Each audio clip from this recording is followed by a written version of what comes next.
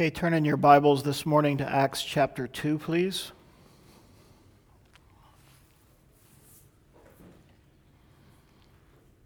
We're going to read beginning in verse 1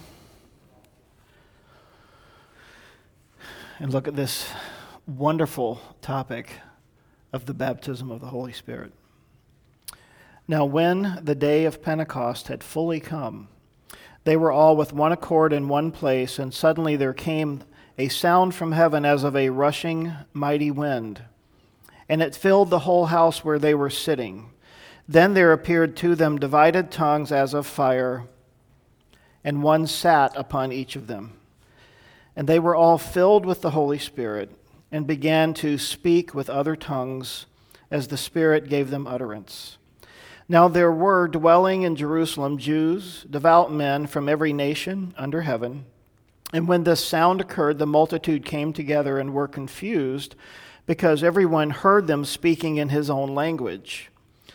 Then they were all amazed and marveled, saying to one another, "Look, are not all these who speak Galileans?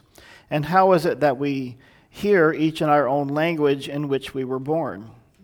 Parthians and Medes and Elamites, those dwelling in Mesopotamia, Judea and Cappadocia, Pontus and Asia, Phrygia and Pamphylia, Egypt and the parts of Libya adjoining Cyrene, visitors from Rome, both Jews and proselytes, Cretans and Arabs.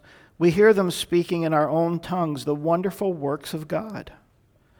So they were all amazed and perplexed, saying to one another, "Whatever could this mean?"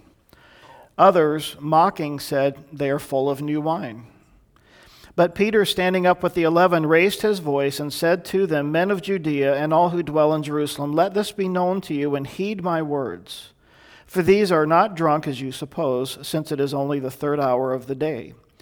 This is what was spoken by the prophet Joel, and it shall come to pass in the last days, says God, that I will pour out of my Spirit on all flesh.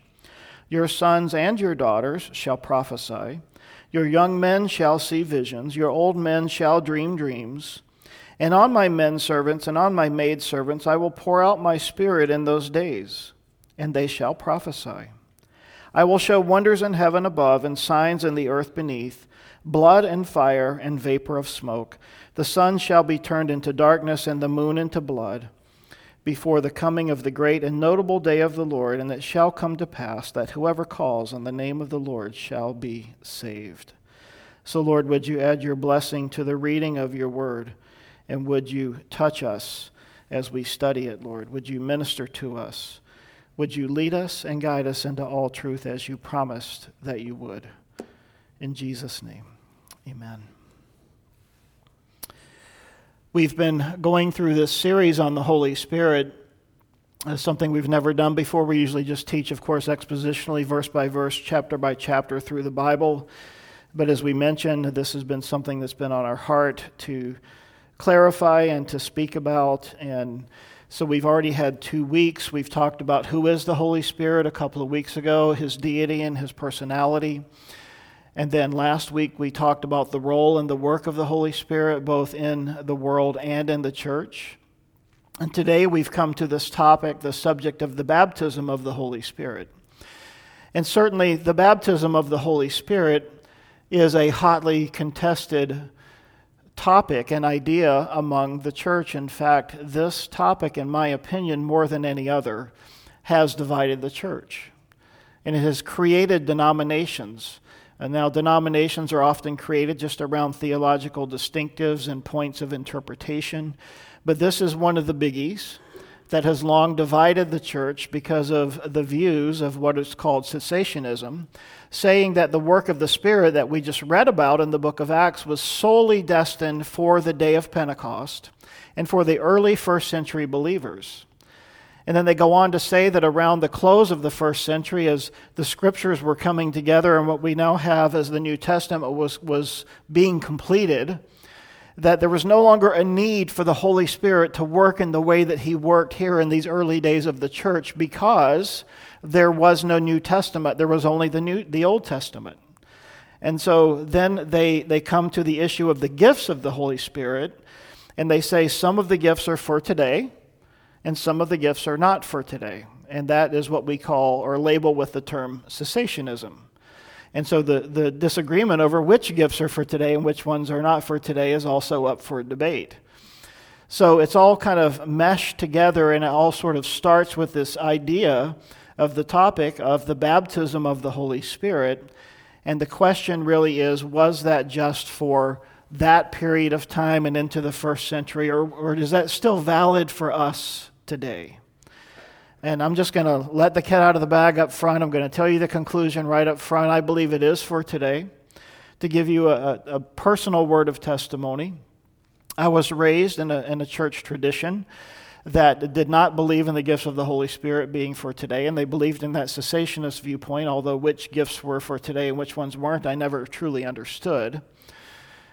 But I know that what that led me to for most of my Christian life, at least well into my 20s, was what I would say a lack of joy in my life as a believer. I had the Scriptures, and I had that understanding that I was indwelt by the Holy Spirit, and certainly we are all indwelt by the Holy Spirit if we know Christ, but there was no joy, there was no power in my life, there was no ability to keep the commands of God, to follow the love of Christ. And how does the Holy Spirit work with us and influence us, and how does He speak to us? How does He lead and guide us into all truth? I mean, we believed in the tradition I grew up in that promise was for us, but Jesus gave it to His disciples. So there were all of these interpretive difficulties, and certainly when we get to the issue or the topic of hermeneutics, which is the fancy word for how do we interpret the Scriptures, sometimes it becomes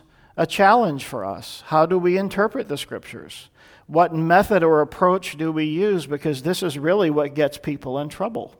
They have inconsistent views on how we interpret the Scriptures. So at a very high level, we believe, and most evangelicals believe, that there is this thing called just the traditional view that the Scriptures say what they say and they teach what they teach. It's called the literal, historical, grammatical approach.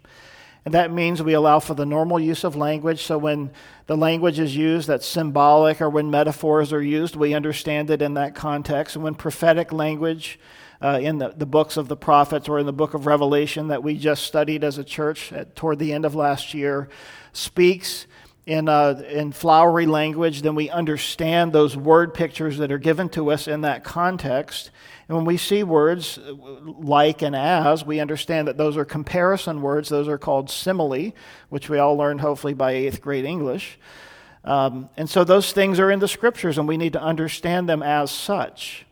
So there's the normal use of language that is there for us, but there's also the historical context. And that's what, in my opinion, really guides us and really safeguards us, because every verse is in the context of a paragraph, and every paragraph is in the context of a chapter, and every chapter is in the context of a book of the Bible, and every book of the Bible is in the context of a testament, old or new, and then each testament is in the context of the entirety of Scripture.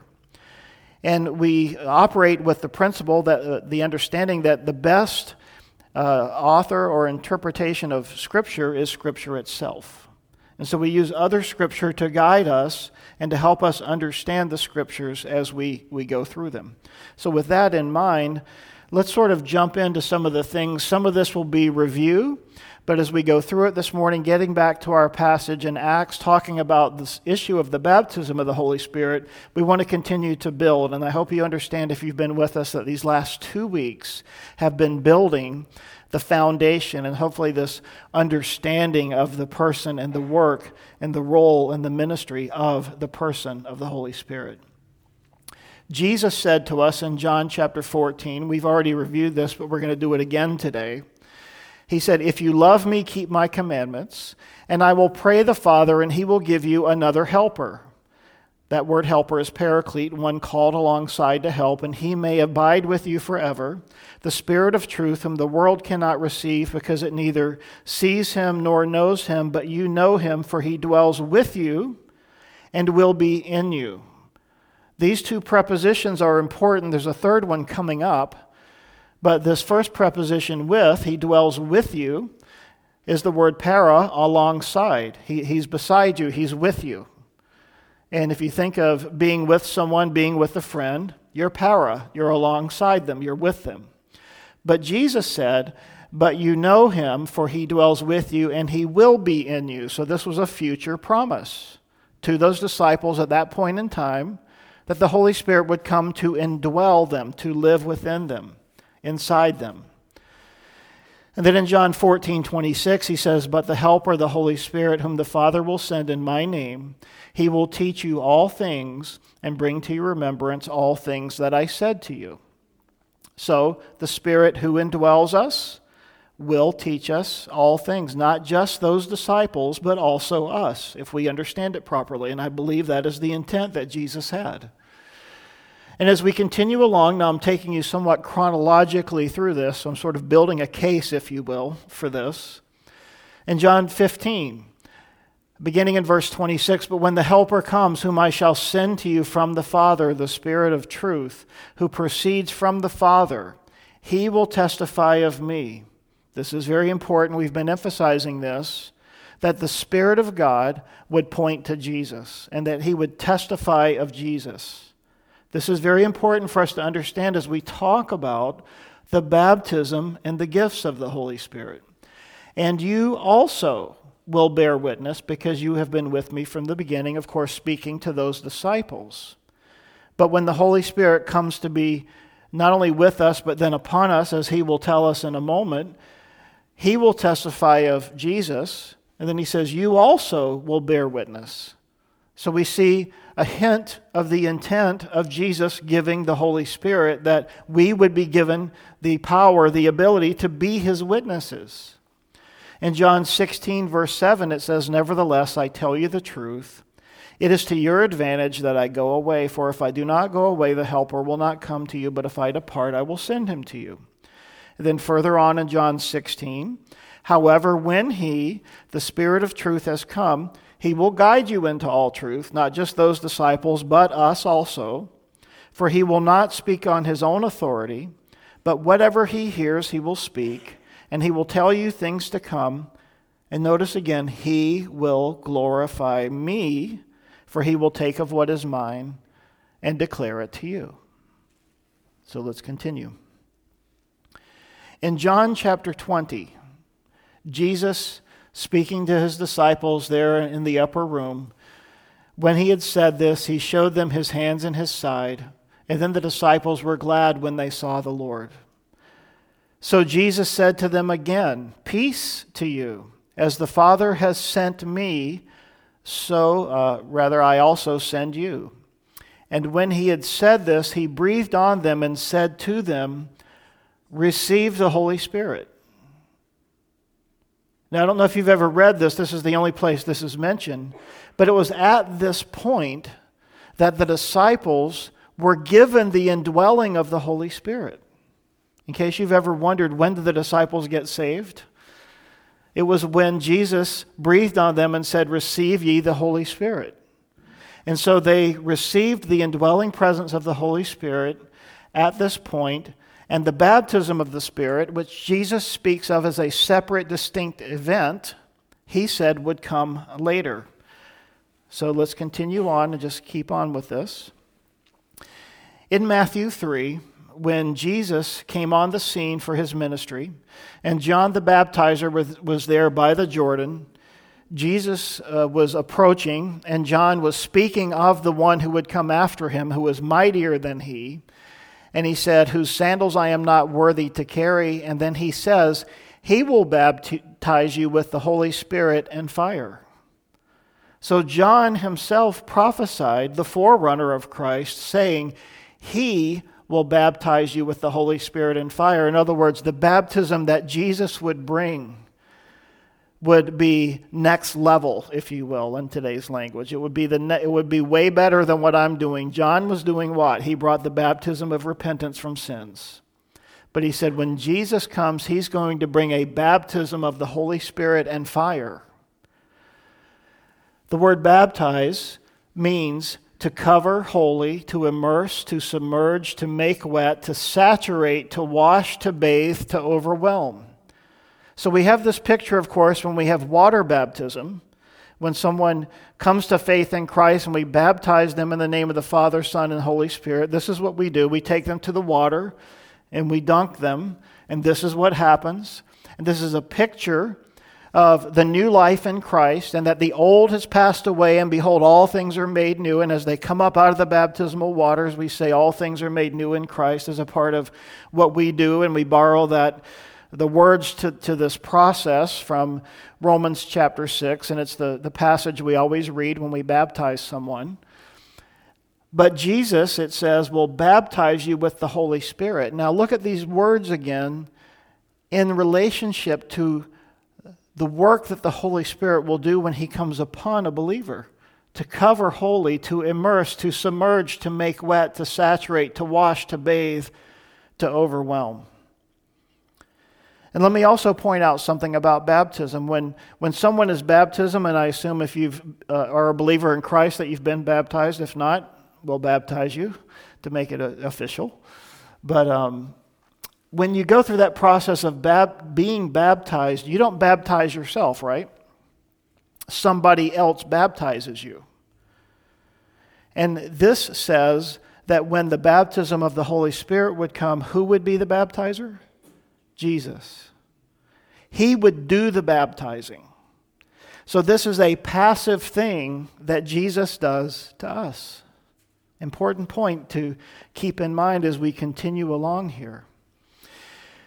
Jesus, when He was teaching on the Lord's Prayer in Luke's account, said this, and we know this prayer in both Matthew and Luke's account, but Jesus said, "So I say to you, ask and it will be given to you, seek and you will find, knock and it will be opened to you. For everyone who asks receives, and he who seeks finds, and to him who knocks it will be opened. If a son asks for bread from any father among you, will he give him a stone? Or if he asks for a fish, will he give him a serpent instead of a fish? Or if he asks for an egg, will he offer him a scorpion? If you then, being evil, know how to give good gifts to your father, know how to give good gifts to your children, how much more will your heavenly Father give the Holy Spirit?" Did you catch that little phrase there? To those who ask Him. Very important. That also reminded me of the passage that James, where he said, every good and every perfect gift, which is what Jesus was talking about there, that God gives good gifts, the Father gives good gifts. Every good and every perfect gift is from above and comes down from the Father of lights, with whom there is no variation or shadow of turning. So again, Luke 9, the end of the Lord's Prayer, how much more will your heavenly Father give the Holy Spirit to those who ask Him? So I want to remind you this morning of something very important, that we need to understand that we need to ask the Lord. As we continue on toward the end of Luke's gospel, on that day that Jesus had met the two disciples on the road to Emmaus, and He got back to Jerusalem and was there meeting with His disciples, it says that while they were there in that little meeting, and He opened their understanding that they might comprehend the Scriptures, then He said to them, "Thus it is written, and thus it was necessary for the Christ to suffer and to rise from the dead the third day, and that repentance and omission of sins should be preached in His name to all nations, beginning at Jerusalem. And you are witnesses of these things. Behold, I send the promise of my Father," which is the Holy Spirit, "upon you. But tarry in the city of Jerusalem until you are endued with power from on high." So this is a further speaking by Jesus to His disciples of the promise of the Father, which would be the coming upon them of the Holy Spirit. And He says that they should wait in Jerusalem until they would be endued with power from on high. And the word endued simply means to be clothed. And you can see the similarity, or by comparison, to the word baptized. So let's continue. And then in Acts chapter 1, we find that Jesus, of course, was there with His disciples in the upper room toward the end of His time before He ascended into heaven. And it says, being assembled together with them, he commanded them not to depart from Jerusalem, but to wait for the promise of the Father. Now, of course, the Holy Spirit was sent or came on the day of Pentecost in the fullness. And so they had to wait for this to happen. This was a historic event. This was a one-time event in the sense of Jesus was sending the Holy Spirit into the world to be a part of the church in a way that had never been done before, because the church was birthed on the day of Pentecost. And the difference with the church and any other, quote, religious institution, if we could use those terms, is simply this: the Holy Spirit's presence, not only indwelling, but coming upon those who profess Christ, would be the difference. And so he said, which you have heard from me, the promise of the Father, for John truly baptized with water, but you shall be baptized with the Holy Spirit not many days from now. You see, this is the end of Jesus' ministry, and at the beginning, John prophesied and said, there's one coming after me, Jesus, who is mightier than me, and he will baptize you with the Holy Spirit, right? And here at the end of his ministry, Jesus, looking back to what John said, says, John truly baptized with water, but you shall be baptized with the Holy Spirit not many days from now. So it was coming for them. And a little further along, it says, therefore, when they had come together, they asked him, saying, Lord, will you at this time restore the kingdom to Israel? And he said, it is not for you to know the times or the seasons which the Father has put in his own authority. But you shall receive power when the Holy Spirit has come upon you, and you shall be witnesses to me in Jerusalem and in all Judea and Samaria and to the end of the earth. Now I hope that you're getting the picture that Jesus was painting, which is this: when the Holy Spirit came upon his disciples, they would be empowered for what purpose? To be his witnesses. Because Jesus had been telling us all along, with all of these scriptures we've been reviewing in John 14 and John 15 and John 16, the Spirit points back to Jesus just as Jesus pointed back to the Father.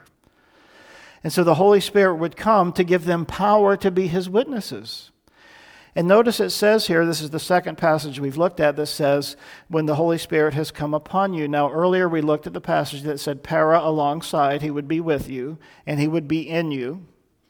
So previously, the relationship the Holy Spirit had with unbelievers and with people who had not yet believed was that para, that coming alongside. And remember, last week we looked at the work of the Holy Spirit being to convict the world concerning sin, righteousness, and judgment. And so that's that process of the Holy Spirit coming alongside and working in a person's life. And then we know after we receive Christ, that he walks with us from day to day in the person and the work of the Holy Spirit, but then that he would come and be in us as we come to faith in Christ and we repent and we believe on Christ and accept his finished work on the cross as payment for our sins so that we might enter into the fullness of the forgiveness that he's promised us. But now he says, the Spirit comes upon you, and that word in Greek is epi, or with the breathing mark, hippie. And one of the best definitions here is a primary preposition properly meaning superimposition. So again, I said it was passive, right? This is something the Lord does. That is, over, upon. Zodiades, the Greek scholar, says to rest upon. So the idea here is that the Holy Spirit would come upon them and overwhelm them and rest upon them. So now that brings us to the passage that we've just looked at on the day of Pentecost that we read at the beginning of our time together today. So as we get into this passage and we read it, I've just highlighted to bring some things to our attention. So we just read this passage. But on the day of Pentecost, when they were all with one accord in one place, waiting as Jesus told them for the endowment of the power from on high, suddenly from heaven, and this is the way the Holy Spirit came, a sound from heaven, a mighty rushing wind, and it filled the whole house where they were sitting. And there appeared to them divided tongues as of fire, and one sat upon each of them. And so the Lord gave them a sign that they could look around at each other, and they saw this visual of some kind of a picture of a flame or a tongue of fire over the heads of their brothers and their sisters as they were sitting around that room. And they were all filled with the Holy Spirit. So notice there, it's interesting, the Lord came upon them. They were waiting, they were watching, they were asking, and the Lord came upon all of them. He didn't say, okay, I'll come upon you, but not upon you. On that day when he came upon all of them. They were all filled with the Holy Spirit.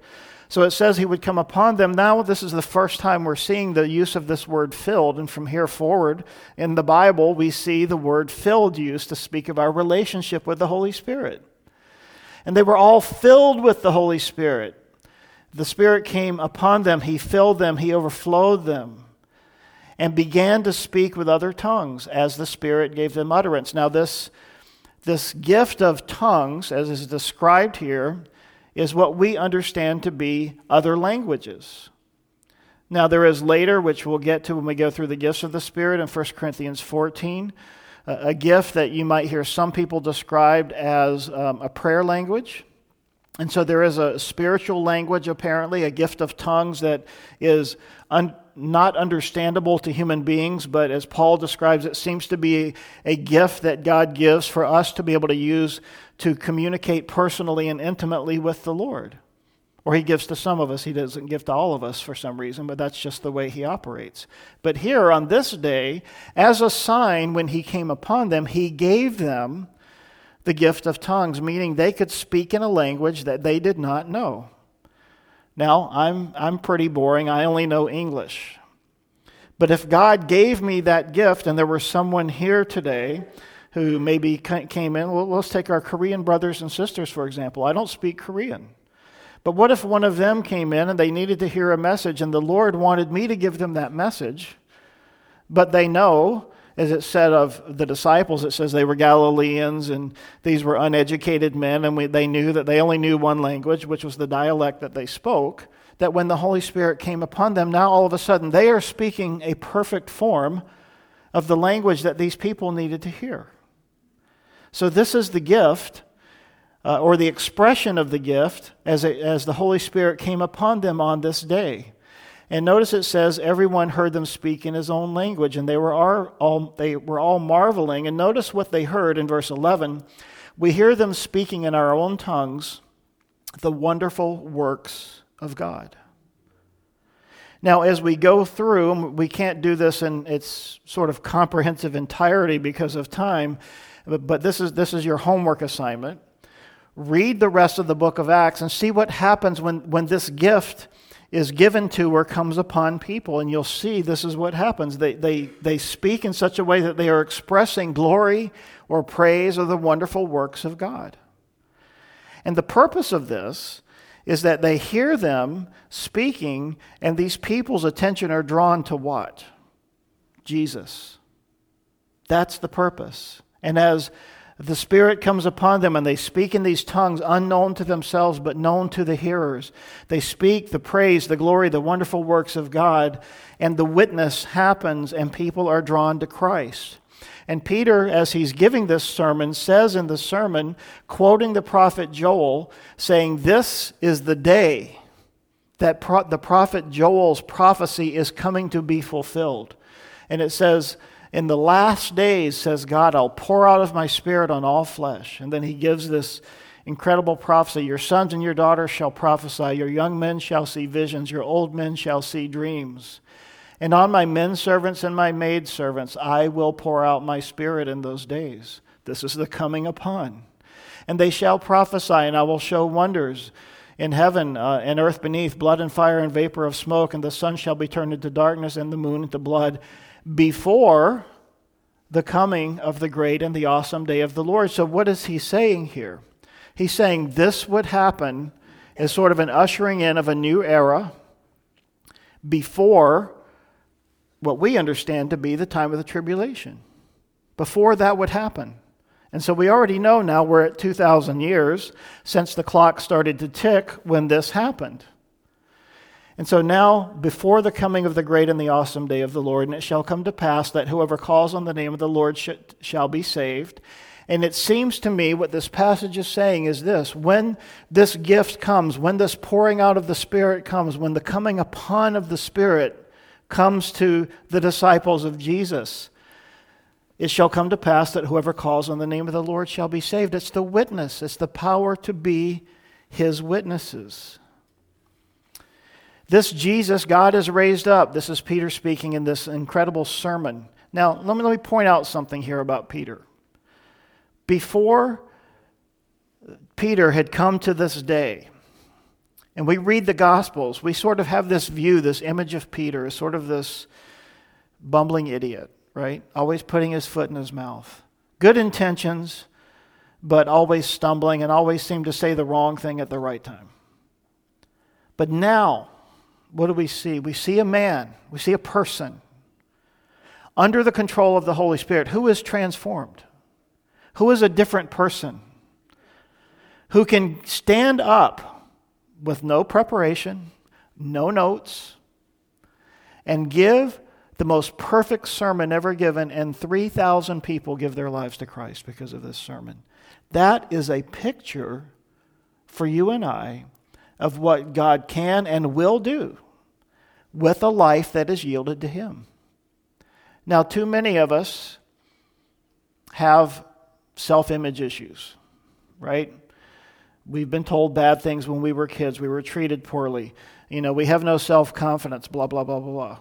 And that's real, and I understand it, and it's true, and it's painful. But the Holy Spirit can change all that. You don't have to live in the shadow of who you were raised to be or who you became because of your upbringing. The Holy Spirit can change that because He wants to give every disciple this gift, in my opinion, as I understand it. And this is not a weird thing, and I hope you see as we read this, and I encourage you again as homework, read through the book of Acts. Just sit and read it. And see what God did with these people when He came upon them and when His Spirit fell upon them. It was not weird. And if I accomplish nothing else today, I want you to understand this one thing about the work and the ministry and the power of the Holy Spirit. It's not weird. It's not some bizarre thing. It's not some crazy thing where people are acting strange. This was something that when the people heard it and saw it, it pointed to Jesus. Remember that? That's the important thing to remember here. So the gifts of the Spirit, as they are manifest and used in our lives, now Paul tells us as we go through our study into gifts, which we're getting to in a couple of weeks, that the gifts were given to the church for the edification, the building up of the church, but the expression of the gifts, again, ultimately points back to Jesus. So the gifts are not for our personal use. The gifts are never for our personal gain. It's always for the edification of the church and to point people to Christ. And if you get nothing else out of this whole series, remember that, because that will protect you, that will guide you as you see things out there in Christianity where people said, this is a moving of the Holy Spirit. And when we see people barking in the Spirit and doing weird stuff as has happened in the past, that's not the Holy Spirit. How do we know that? Because that's not what happened. And the Word of God is our guide. Okay? The Word of God is our guide. Therefore, being exalted to the right hand of God, having received from the Father the promise of the Holy Spirit, He poured out this which you now see and hear. And then he's continuing and he says, for the promise is to you and to your children and to all who are afar off, as many as the Lord our God will call. Who do you think that's speaking of? Gentiles? Yes, but future generations. Just like when Jesus prayed in this high priestly prayer in John 17, and He said, these and all those who would come to faith through their witness. This is speaking, in my opinion, and this is a pivotal verse for us, that this would be a gift. The promise, what promise? The promise of the Holy Spirit, as I understand it, is to you and to your children and to all who are afar off, as many as the Lord our God will call. I don't see anything in Scripture that indicates to me that says there will come a day or a time when this gift will cease and it won't operate in the way that it did in those days. Oh, we're getting some glitching here. There we go. So I see this and I understand this to mean that this is still an active gift for us today. So let's continue. So as we move along now, we're going to move through the book of Acts. We've sort of come through the day of Pentecost, and I want to go through, I'll publish these, by the way. It's just like I did the ones last week, so if you weren't on the email list, let me know. But I'm publishing these in a Google Drive location that you can grab them. So here in Acts 4 now, we're going through the book of Acts sort of chronologically, and I want you to see how the Holy Spirit has continued to work as we move from the day of Pentecost forward. So in Acts chapter 4, and it's important for you to read this to get the flow and the context, we find Peter, filled with the Holy Spirit, said to them, rulers of the people. So Peter's giving another sermon, and he's talking about Christ. And in verse 13 it says, now when they saw the boldness of Peter and John, another effect of being filled with, of having the Spirit come upon your life is boldness. Now when they saw the boldness of Peter and John and perceived that they were uneducated and untrained men, they marveled and they realized, what? That they had been with Jesus. Wow, this is pointing back to Jesus again, isn't it? And seeing the man who had been healed, they could say nothing against it. So when the Holy Spirit works, it points to the Lord. These people, in the beginning, they wanted to glorify Peter and John when you read the story, and they said, whoa, whoa, whoa, not us. It was the Lord. They pointed back to Christ. And then these people, looking at the man, looking at what happened, they said, we can't say anything against that. It was a witness unto the Lord. Now, they had been persecuted at this point, and so they're now praying, and it says, now, Lord, look on their threats and grant to your servants that with all boldness they may speak your word. Just asking the Lord, just keep filling us, Lord. Give us the boldness to go do what we know we need to do. And by stretching out your hand to heal, and that signs and wonders may be done through the name of your holy servant Jesus. And when they had prayed, the place where they were assembled together was shaken, and they were all filled. So let me make a point here, and this is going to be a little cutesy, but I'll do it anyway. Refills are free with the Lord. Okay?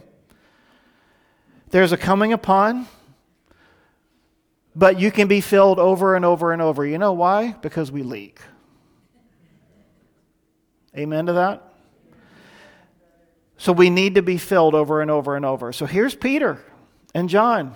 The place where they had filled, they were assembled together, was shaken, and they were all filled with the Holy Spirit, and they spoke the word of God with boldness and with great power to be his witnesses, Jerusalem, Judea, Samaria, to the uttermost parts. The apostles gave witness to the resurrection of the Lord Jesus, and great grace was upon them all. You're catching this, right? You're getting it? Getting what's happening here? Acts 5. Beginning of the chapter, Ananias and Sapphira. Tragedy where they lied to the Holy Spirit. They tried to pretend to be something that they were not. So they are being accused, they're being persecuted by the teachers, by the religious leaders, saying, did we not strictly command you not to teach in this name? And look, you filled Jerusalem with your doctrine and intend to bring this man's blood upon us. Now what an accusation to have made against you, that you filled the city with the doctrine of Christ. Witness of the Holy Spirit. But Peter and the other apostles answered and said, we ought to obey God rather than men. Can I make the observation that the power of the Holy Spirit gives us the ability to do the right thing, to obey God rather than men? That's why we need to be filled over and over and over. The God of our fathers raised up Jesus, whom you murdered by hanging on a tree. Him God has exalted to his right hand to be Prince and Savior, to give repentance to Israel and forgiveness of sins. And we are his witnesses to these things. And so also is the Holy Spirit, whom God has given to those who obey him. Amen? Acts 6. We're now looking at the problem in the church. The Hellenistic ladies were not being served well. They were being neglected. And the apostles said, we need to appoint some men from among you, 7 men of good reputation and full of the Holy Spirit and wisdom, who we may appoint over this business. It was a delicate matter in the church. It was certainly a political matter, to say the least, but these people were being neglected. And remember, Jesus said that the world will know that you are my church, my believers, my disciples, by your love for one another. So love was being neglected. Serving these people in need was being neglected. And they said here, we need to have some people appointed so that we can continue to give ourselves to the ministry of the word and to prayer to do what God's called us to do. So you guys appoint from among you people who are full of the Holy Spirit. And then as they chose those men down in verse 5, he's describing, and they chose Stephen, a man full of faith and of the Holy Spirit. So this evidently now starts to become a quality of leaders, being filled with the Holy Spirit. And as we continue here, we find that Stephen, and after he had been serving in this capacity, now he's out witnessing. He's out with the power of the Holy Spirit ministering. And it says, and they were not able to resist the wisdom and the spirit by which he spoke. So to me, this removes all the pressure off of us. Pressure to perform, pressure to be really good at apologetics. And by the way, I encourage that. Study that, learn that. That's an important thing. But the Spirit of God enabled them to be apologists. And so they were not able to resist the wisdom and the Spirit, the Holy Spirit, by which he spoke. And notice down in verse 15, and all who sat in the council, looking steadfastly at him, saw his face as the face of an angel.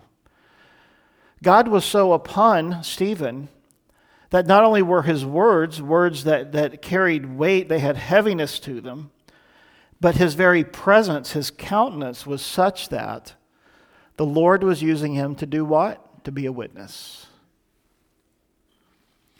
In Acts chapter 8, when the apostles who were at Jerusalem heard that Samaria had received the word of God, they sent Peter and John down. Go check it out. See what's happening down there, guys. Make sure this is of the Lord.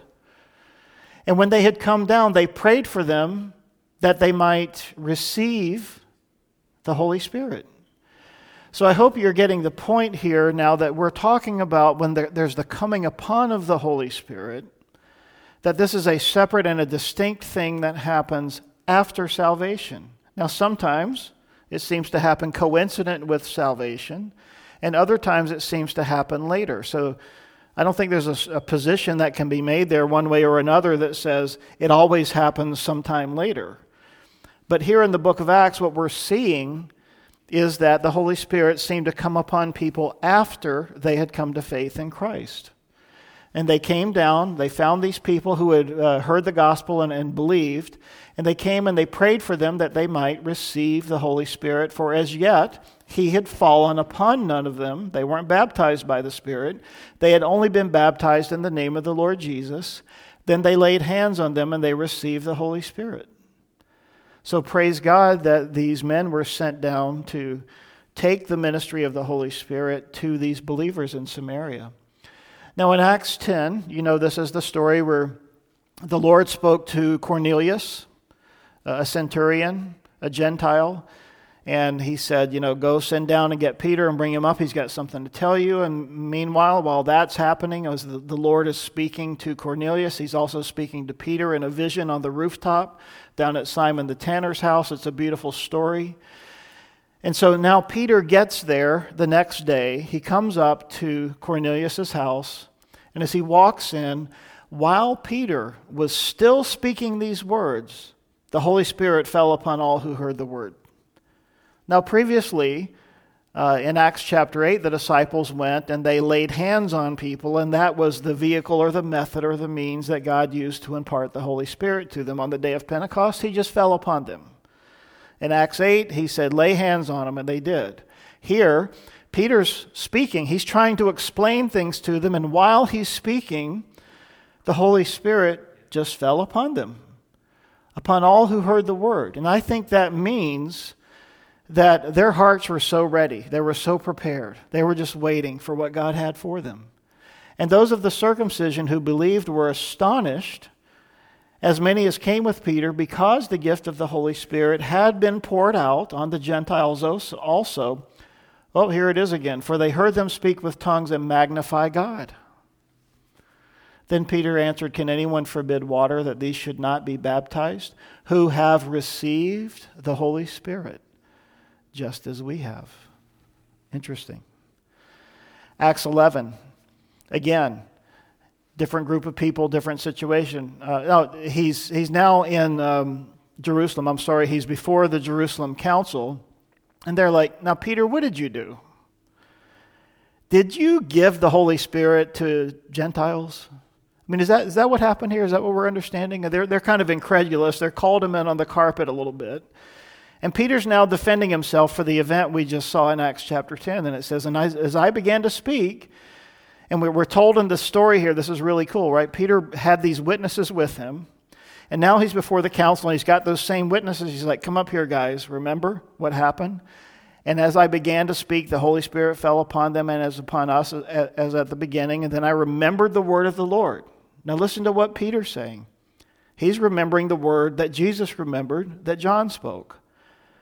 I remember the word of the Lord, how he said, John indeed baptized with water, but you shall be baptized with the Holy Spirit. If therefore God gave them the same gift as he gave us, not the indwelling of the Spirit, the baptism of the Spirit, when we believed on the Lord Jesus Christ, who was I that I could withstand God? And when they heard these things, they became silent, and they glorified God, saying, then God has also granted Gentiles repentance. Beautiful picture here of what the Holy Spirit's doing. Acts 13. Paul and Barnabas are now being sent out by the church in Antioch.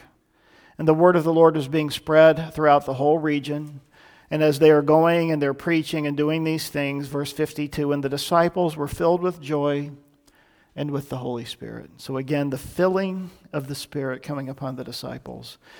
Acts 19, Paul had now been traveling, and he comes to the city of Ephesus for the first time. He walks into this city, and he finds a group of believers. And it happened while Apollos was at Corinth that Paul, having passed through the upper regions, came to Ephesus, and finding some disciples, he said to them, did you receive the Holy Spirit when you believed? So they said to him, we have not so much as heard whether there is a Holy Spirit. And he said to them, into what then were you baptized? So they said, into John's baptism, the baptism of repentance. And that's what Paul said. John indeed baptized with a baptism of repentance, saying to the people that they should believe on him who would come after him, that is, on Christ Jesus. And when they heard this, they were baptized in the name of the Lord Jesus, because Paul made it clear to them, Jesus did come. He did come. And now it's time for you to receive the fullness of his gift, which is the Holy Spirit. And when Paul had laid hands on them, the Holy Spirit came upon them, and they spoke with tongues and prophesied. So just continuing to look here at how the Lord came upon them. So that's sort of all that we have time for this morning. But in closing, the point here is this, and I hope I've made the point clear, and if I haven't, then we can talk further. But I believe the gift of the Holy Spirit, what we call the baptism of the Holy Spirit, is for today. I don't see anything in Scripture that says that it has ceased, or that it is not indeed for us. In fact, as I look at the Scriptures that we've looked at, the para, the coming alongside, and the end, the coming to indwell within us, I think this is where the church at large, the church as a whole, has stopped. It's like we've stopped short because, again, in my opinion, the excesses and the poor examples have, in some measure, ruined it for us, because we've looked at these things and said, if that's what it is, I don't want any part of it. And in a sense, it's right to say that because a lot of the excesses, not all of them, but a lot of them have not been according to Scripture. And well-meaning believers who have misunderstood how the Holy Spirit works, again, in my opinion, have allowed things to happen that have gone outside and beyond the bounds of Scripture. And because of that, I've seen a lot of believers kind of shrug off the baptism and the power of the Holy Spirit because of the misunderstanding of those excesses that we've seen. But I believe the Lord would say to us today, if you can receive this, that I think Satan has done a number on the church, and he's sowed discord among the brethren, and he has allowed false doctrine to creep in, and he's ruined for the church something that he intended for good, something that he intended as a blessing upon his church. And as we look at the examples in Scripture of the manifestations of the Spirit, and the Spirit coming upon the disciples on the day of Pentecost, then them being filled over and continually with the Holy Spirit, I would say to you what the Scriptures say exactly. It's not weird. It's not bizarre. It's not some strange thing. And as we go through the gifts of the Holy Spirit, hopefully this will become even clearer to us. But I was thinking of Jesus' words where he said, "They do not put new wine into old wineskins, or else the wineskins break and the wine is spilled, and the wineskins are ruined, but they put new wine into new wineskins, and both are preserved." I think the gift of the Holy Spirit to the church, not the indwelling, but the filling, is the new wine into new wineskins. In Acts 3, speaking of the gospel as it was preached on that day to those people, there's this beautiful verse that I think applies to this situation. "Repent therefore and be converted, that your sins may be blotted out, so that times of refreshing may come from the presence of the Lord." I think perhaps on behalf of a lot of us in the church, and I know that I came to this point in my life when I had studied this and realized all of this, that I had to come to a point of repentance and just saying, it's sort of like that song that we sing sometimes by Matt Redman, "I'm sorry, Lord, for the thing I've made it," the heart of worship. And sometimes we've allowed our fear of the Holy Spirit or our misunderstanding of Scripture, or worse, what we've seen happen out in the church at large, to determine our view of Scripture. And our view of Scripture, hopefully, prayerfully, should come from Scripture, not from what we see from other people's experiences. Listen, Scripture dictates our experiences. Our experiences do not dictate Scripture. And so the Word of God must govern our practice. The Word of God is the final matter and final authority in all matters pertaining to life and godliness. And remember again, just to re-emphasize this in Luke 11:13, "If you then, being evil, know how to give good gifts to your children, how much more will your heavenly Father give the Holy Spirit to those who ask Him?" I've spent way too many years of my Christian life being frustrated, living a Romans 7 experience. If you don't know what that means, go read it. But it's where Paul says, "The very things I want to do, I don't do, and the things I don't want to do, I do. O wretched man that I am, who will deliver me from this body of sin and death? But thanks be to the Lord Jesus Christ, who would deliver him." And then in the transition into Romans 8, especially the first half of Romans 8, is about life in the Spirit. And we're gonna get to that when we talk about the leading of the Spirit and how God works with us. But that picture, that contrast between Romans 7, the life of the flesh, and trying to do it on our own, and trying to live according to rules and all that stuff. Listen, sometimes we just need to put that stuff behind us, and that's what I had to do. I had to put my upbringing behind me. And I had to put my misunderstandings behind me. And I had to put my misunderstandings of our Pentecostal and charismatic brothers and sisters out there and say, "Lord, that's your problem. It's not my problem. My call is to do what you've said, is to allow you to come upon me, and to allow you to give me that power to be your witnesses, and to allow you to freely give me the gifts that you want to give me, and embrace those gifts and walk in them." And when we learn to walk in the power and the fullness of the Spirit, there is newfound freedom in our life in Christ. Prayer is no longer drudgery. Prayer becomes a joy. you'll realize we don't have to live according to the calendar and feel guilty because we didn't have our quiet time with the Lord at 6 a.m. in the morning. We just learn to pray without ceasing and walk throughout the day being with the Lord. It's like the old hymn says, He walks with me and talks with me along life's narrow way. You see, it's a conversation with God that never stops. It's the power of His presence with us. It's our awareness of His presence.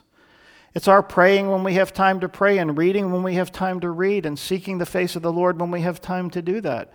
But then something happens that we become transformed, and then we realize, I don't want to just do it when I have time, Lord. I want to make this a priority. And God begins to change us. And He begins to make us into the new kinds of people that He wants us to be. Behold, old things have passed away, all things are made new. And the realities of what Paul said to the Philippians, I've left the old things behind, and I'm looking toward the new things that God has for me in Christ. How much more will the Heavenly Father give the gift of the Holy Spirit to those who ask Him? So let me ask you today, as we come to a close and we come to the table of the Lord, would you ask Him? As much as I would implore an unbeliever to believe in Christ and to trust Him and to have everlasting life and to have forgiveness, I would implore a believer with as much vigor and zeal to say, if you've never experienced the coming upon of the Holy Spirit, and I can't tell you what that's like. Everybody has a different experience. R.A. Torrey described in his book that he was alone with the Lord, and he described his experience of just waves of liquid love. That's the way he described it. And it's just the Spirit coming upon you. And yes, it could be that you speak in a tongue. Yes, it could be any number of things. But it's going to be according to the Scriptures. It's not going to be weird. But it will be intimate. It will be personal. And it will be, in many respects, God confirming Himself to you and to me. And it's something that He loves to do. It's a gift He loves to give His children. So if you're a believer today and you have the indwelling of the Spirit, praise God. But if you've never had the coming upon of the Holy Spirit, as we worship the Lord coming to the table, then at the end we're going to have a song or two just to wait upon the Lord. Just ask the Lord to come and to touch us and to baptize us and to fill us. And Pastor John and Pastor Mitch are going to come up, and they're going to be here to pray with you, and I'll be here after the service to pray with you. And it doesn't have to come through the laying on of somebody's hands. I mean, you can pray and wait on the Lord, and He'll speak to you.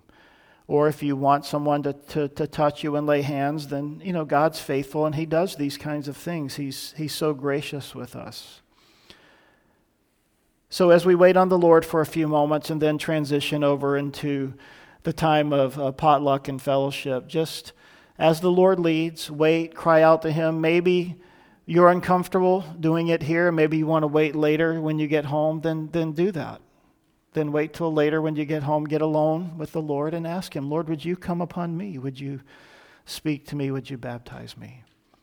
It's not weird. It's good. Every good and perfect gift comes down from the Father above. Lord, thank You for Your word this morning. Thank You for Your faithfulness to us. God, we bless You, we honor You, and we thank You.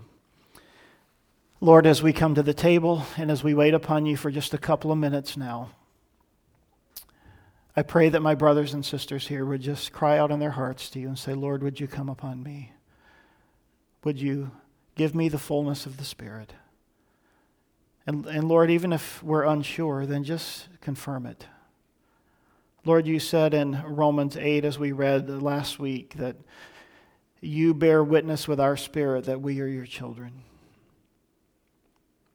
And Lord, maybe some of us today, we just suffer from a lack of confidence, and we suffer from poor self-esteem and all these things. Lord, would You bring healing today by the power of Your Spirit? You said You would do these things for us. Lord, change us, transform us. Lord, some of us have hurts and pain that we've not been able to get help with, and we've tried.